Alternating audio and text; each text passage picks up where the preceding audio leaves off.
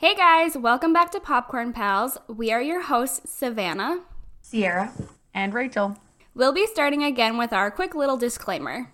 So again, we are three seniors at the Milwaukee School of Engineering taking a film studies course as an elective. And this does not mean by any means that we're experts in what we're discussing on the podcast. We're just doing this as a class project to apply what we're learning. So please don't judge us any too harshly if we make any mistakes or we're just completely wrong in what we're saying. We're just learning here.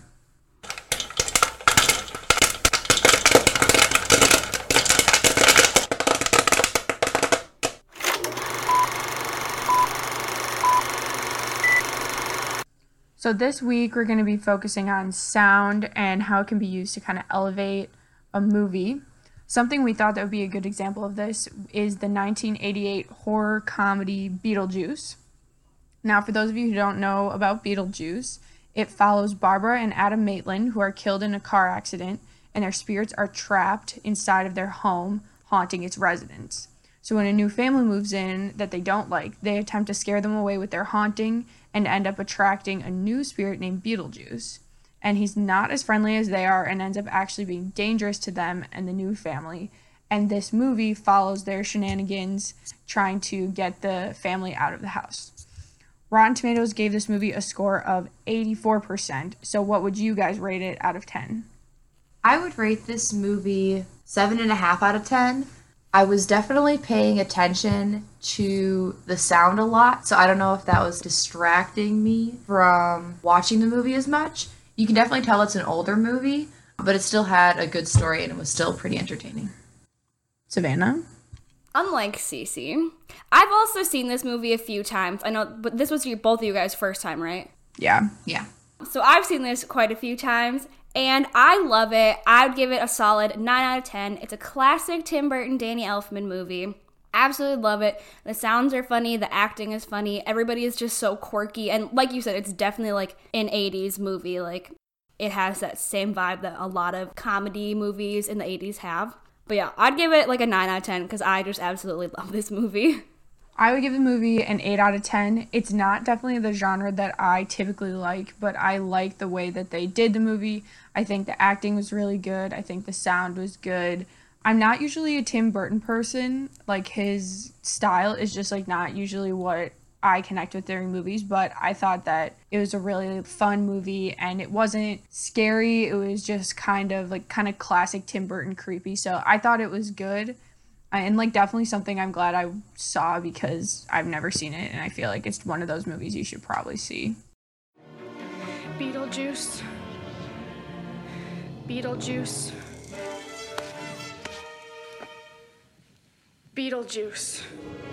It's showtime. Okay, so the movie gets started with some dramatic music during the intro scene. It, to me, was still really like fun and light, but also had a little bit of a spooky vibe.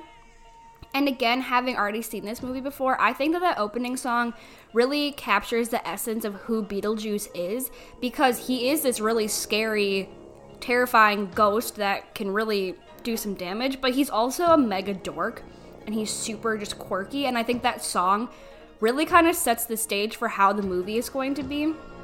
And so you get like these dramatic strings, and you get a lot of bouncing, and yeah, I just think that that really is something that just really set how the tone of the movie was going to be. So what did you guys think about that beginning of the movie?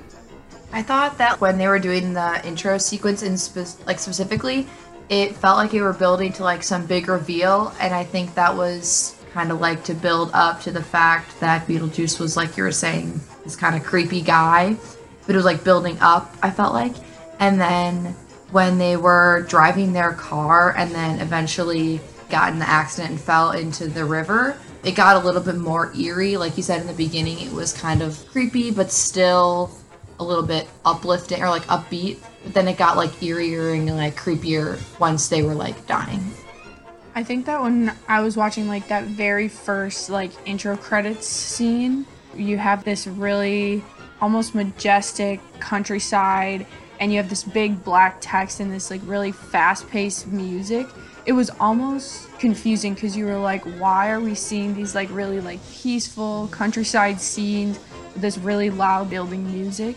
And I think it kind of just shows something is going to happen in a movie. Like, it's not just going to be just this, like, happy, newlywed movie. Something, like, is going to happen that's going to be a twist. Yeah, it shows that their life before was, like, happy and everything was great. They were going to just lounge and have a nice little vacay. Staycay. But then, yeah, like, the staycay, yeah. And then the black text and the music kind of was like, oh, JK. Yeah, I think it kind of set it up in a way that I wasn't really expecting. And as someone who hadn't seen the movie before, I was a little bit confused because I was like, wait, I thought this was like a horror-ish movie, and I'm not really like getting that. But then as it picks up, you kind of like understand that it fits the theme of the movie.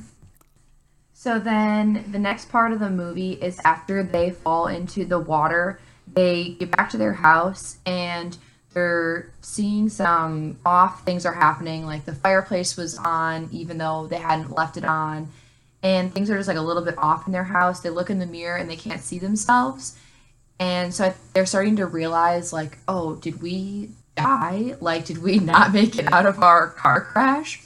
And there's like a book that says like how to be dead or something, and so they like really have it paired with some more like creepy and spooky music when they're finding all of these new things in their house that are just a little bit off.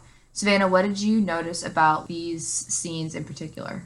Yeah, so the first thing that I noticed where they were starting to really emphasize those little sounds, just making them overly dramatic, was actually with the crash. When they go through it almost looks like a barn that's over the bridge. And when they go through that, it was super loud and dramatic. There also is this like really sharp violin music playing in the background that I think we've all kind of been conditioned to know that like sharp violin music means something bad is happening. And I don't know when that started. I don't know if it's something that started with Psycho. I don't know if it was just something that somebody decided to do. But I heard that and I was like, oh yeah, something bad's gonna happen. So then they crash the car and they come back and everything's normal. Like they appear normal. But then the cuckoo clock is going off and the fire ignites and then they like run outside and the scene is like this, it's just red, this deep red color that is over the look of their house. And there's this really loud blast of music then, which I think was some kind of brass instrument. Really loud blast there. And then when Adam steps outside, there's like this suction noise, like literally like a suction cup kind of sound of him coming in. And when the sandworm sees him, and there's all these itsy bitsy little noises that shouldn't have been so dramatic, but were to really make this scene seem so much crazier than it actually is. Well, I mean, it was pretty crazy. They didn't know that they died. So it was probably really crazy for them.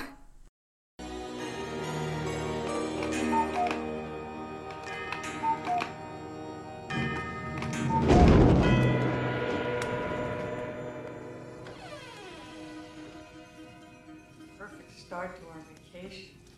Oh, you'll feel better when you're dry, honey. That fire wasn't burning when you left. How's your arm? I don't know, it feels frozen.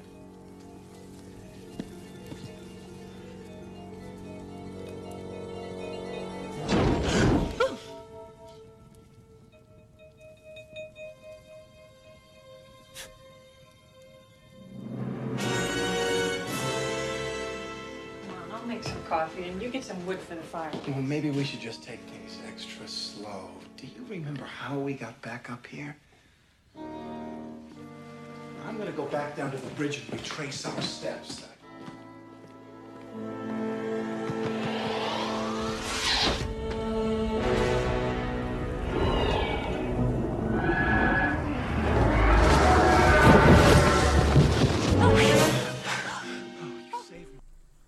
I think something that was interesting is the like really sharp dramatic sounds were kind of juxtaposed by their like very nonchalant attitude towards being dead. When Cece and I were watching this together, we were like, they don't even care that they're dead, but the music and the sounds is really like dramatic. It kind of seems really suspenseful, and the Maitlands are kind of just like, well, I guess we gotta be dead now. And I just thought that was funny to kind of see the contrast between those two. Yeah, like they were only scared when they were getting chased by that monster, but they were just like, well, this is our lives now. I guess we're just dead. No, I'm pretty sure Barbara's exact line was like, I don't think we made it off the bridge. Yeah. Like, what? Why are you so calm? If I realized I was dead, I'd be, well, I don't want to say dying because just because that's slang for right now, that's not really appropriate here, but I'd be freaking out, be like, holy crap, I'm dead. And they're just like, yeah, I guess we're dead. And they're pretty young. Like, it's not like they're like, oh, well, we're old or something, you know? No, they're probably like mid-20s, right? Because they were talking about starting a family and stuff, and obviously they didn't look old. Yeah. And they're just like, yeah, we're dead. Super nonchalant. Yeah, that's funny.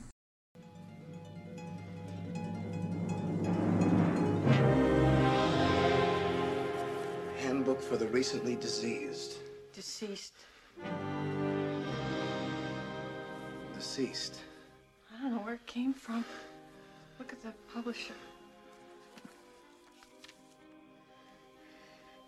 Handbook for the recently deceased press. You know what? I don't think we survived the crash.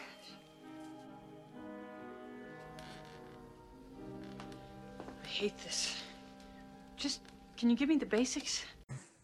So after they kind of acclimate to being dead a little bit, the Maitlands realize that they're going to need to figure out how to scare this new family out of the house. And this new family is a husband, his second wife, and then his biological daughter. So this girl's stepmom is here rearranging the house. She's stripping down a bunch of stuff that the Maitlands had set up to kind of like modernize it. And they don't like that, so they're trying to figure out what to do and how to scare this family away. And through this sequence, you realize that their daughter, Lydia, can actually see the ghosts. And during this time, you hear a lot of music and like things where it's not really scary. It's kind of like you can feel Lydia's magical excitement of being able to see these ghosts. And the suspense really builds up as she's trying to unlock the door of the attic that they're in. And they're scared, but she's really not. She's just trying to like figure out what's going on. And what did you guys kind of think of the way they use sound to put this whole entire scene together? Like you were saying, Lydia, the daughter, is so like, oh, I can see ghosts, whatever. Like, she's not scared at all.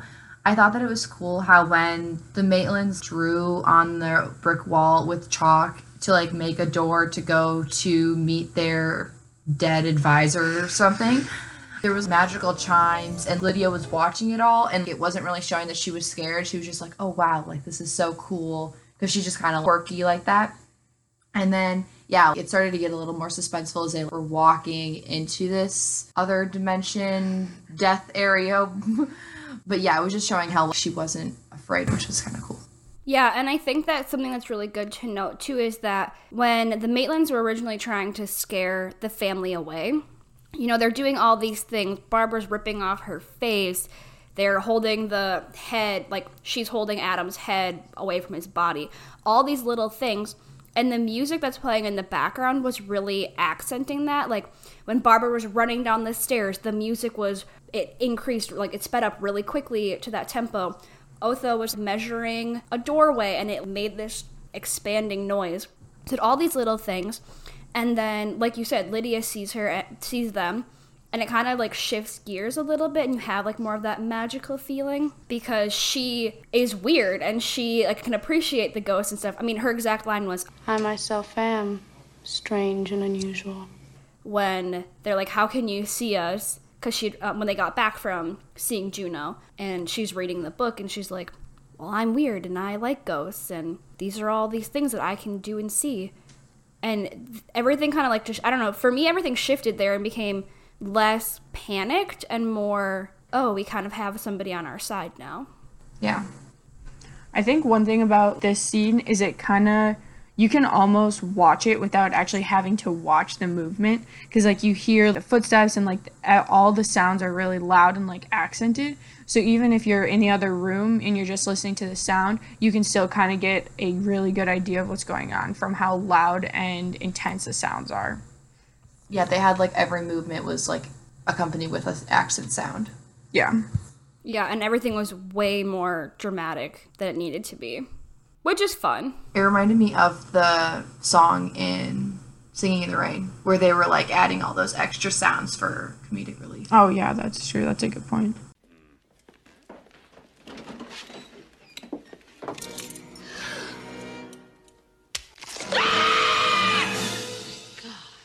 just have to pray the other closets are bigger than this one. Ooh, look. Ozzy and Harriet. What happened to these people? They died. Oh, look, an indoor outhouse. Otho. Viridian. Viridian. Now, why do I know that name? Blue-green. Hydrated chromic oxide. Remember, I'm schooled in chemistry. I was a hair analyst. Briefly. Ugh. Deliver me from L.L. Bean. I know what you two are up to. Okay, so then as the movie progresses, the Maitlands learn about Beetlejuice because he had like a TV, like fake TV ad playing that if you need to get rid of humans because he's a bio-exterminator. And so they hear about him and then they get sucked back to Juno and she's like, do not talk to him, don't say his name because you have to say his name 3 times to get him to be free. And all this stuff is progressing where the Maitlands just cannot get rid of the Dietz family. And they're really sick of them. And finally, they kind of called on Beetlejuice and he nearly killed everybody because he is a psychopath. And so they sent him back to the model town that Adam was making. And that whole scene was kind of just like really emphasized by sound effects. And it just keeps progressing. And then finally, towards the end of the movie, the family kind of finds out about the Maitlands because they had tried to haunt them by playing, like making them act out Jump in the Line. But instead of scaring them, it actually made them super excited. So then Otho kind of conjured them and was killing them. It was literally sucking the undead life out of them. So Lydia ran upstairs and she summoned Beetlejuice, but his deal with her was that in order to save the family, she had to marry him because that would be how he was free forever. And so this whole scene is taking place where obviously the music is really elevating her fear and everybody else's fear that like, oh my gosh, they're killing these ghosts. And it's super ominous. And then she runs up to him and she's just like defeated and doesn't want them to die. So she agrees to getting married to him.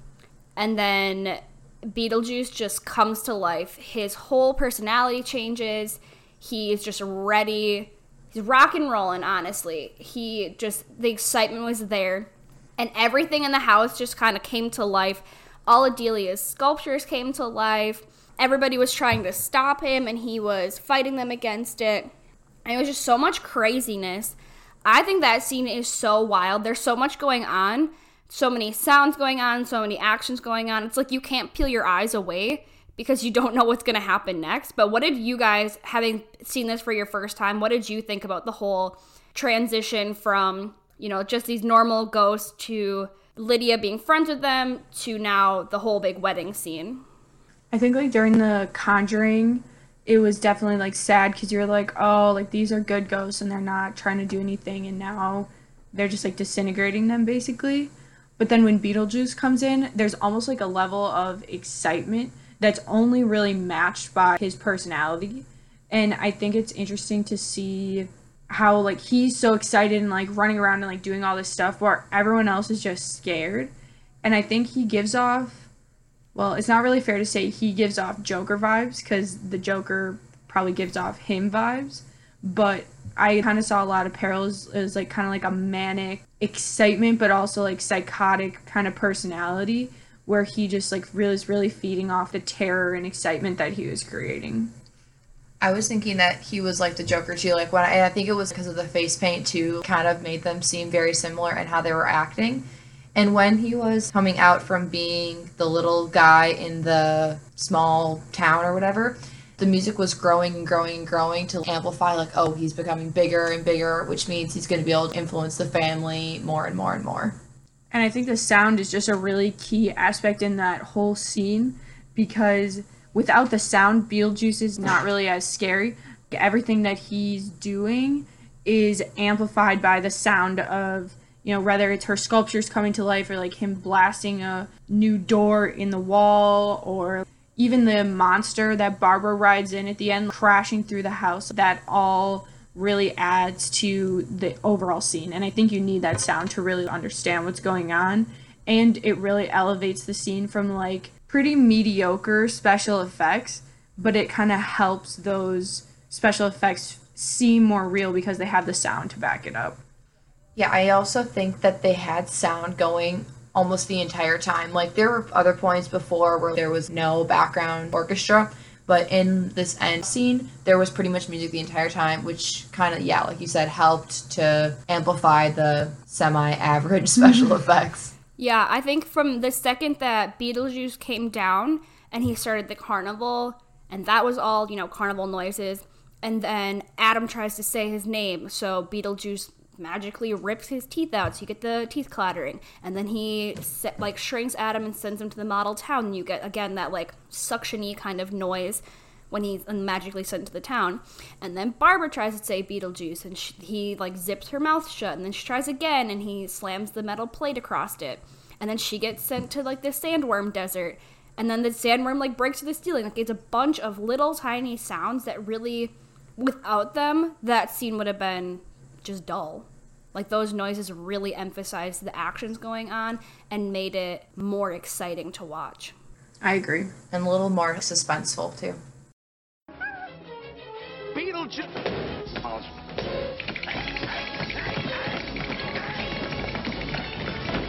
Scram!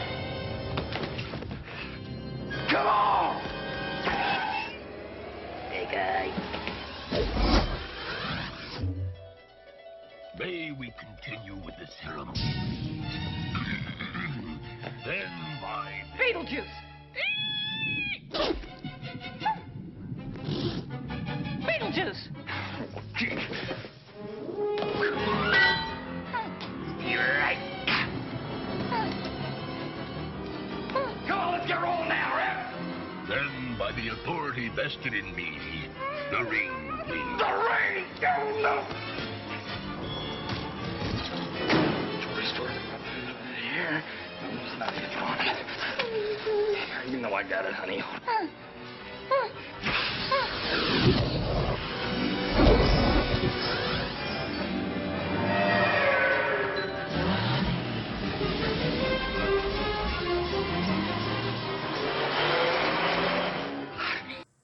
So at the end of the final scene with Beetlejuice, Barbara, like Savannah said, rides in on the sandworm and eats Beetlejuice, and then church bells start dinging softly in the background, and the music starts to lighten up a little bit.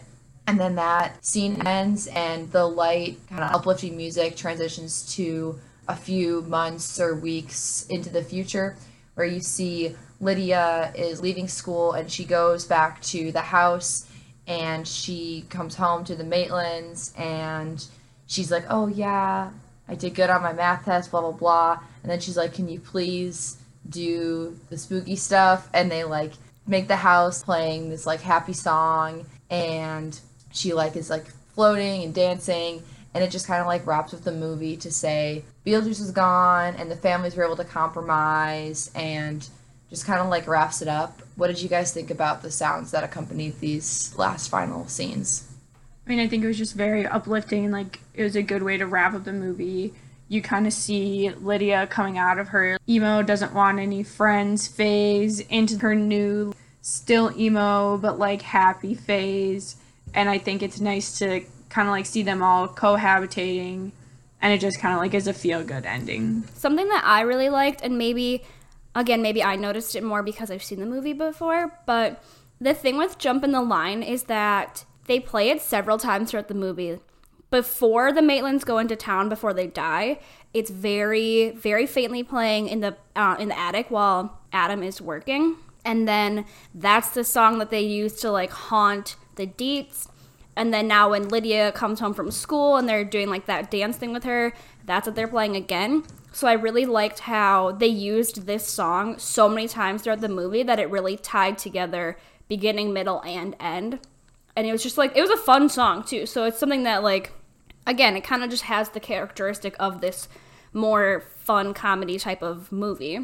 Yeah, and she's like dancing and smiling and looking a little less depressed than she was in the beginning of the movie. So that's all we have for this week, guys. Thanks for listening. Don't forget to follow us on Spotify. We'll be back. Oh, we're actually up on quite a few different podcast apps now. Okay, where are we? Where are we? Spotify, Apple. Just look at all of your major podcast apps, and Anchor finally got us distributed. Don't forget to follow us on wherever you get your podcasts. And as always, like and subscribe. Come back next week, baby. Merch coming soon. Goodbye. Peace and blessings.